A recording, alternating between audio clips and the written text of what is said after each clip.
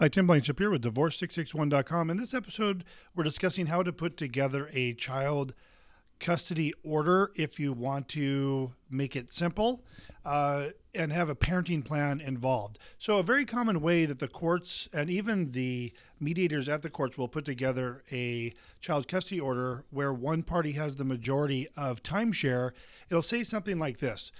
Let's say mom is going to have the majority of custody time and mom is the respondent. So we would say petitioner, the father, is to have custody, let's say, every other weekend from Friday at 4 p.m., let's say, until Sunday at 7 p.m. And let's say that's the totality of the general parenting plan. Father to have a child from Friday at 4 p.m. until Sunday at 7 p.m., something like that.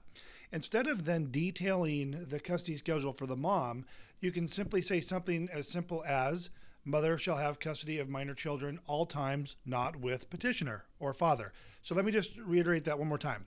If you have one party that has the majority of timeshare, in this case the mother, and one spouse, in this case the father, has a simple parenting plan schedule, Sundays, let me start over. Fridays from 4 p.m. until Sunday to 7 p.m. Let's say that's the general rule. Then, instead of having a detailed plan for mom, just say mom to have custody of minor children all times, not with the father. Makes it very simple as far as having a generic week-to-week schedule. You, of course, can have additional custody schedules as far as holiday schedules, vacation schedules, things like that. But as a day-to-day, week-to-week, month-to-month schedule for a parenting plan, if one party has a lesser amount, just indicate what that lesser amount is and then say the other parties to have the children all other times not with that party.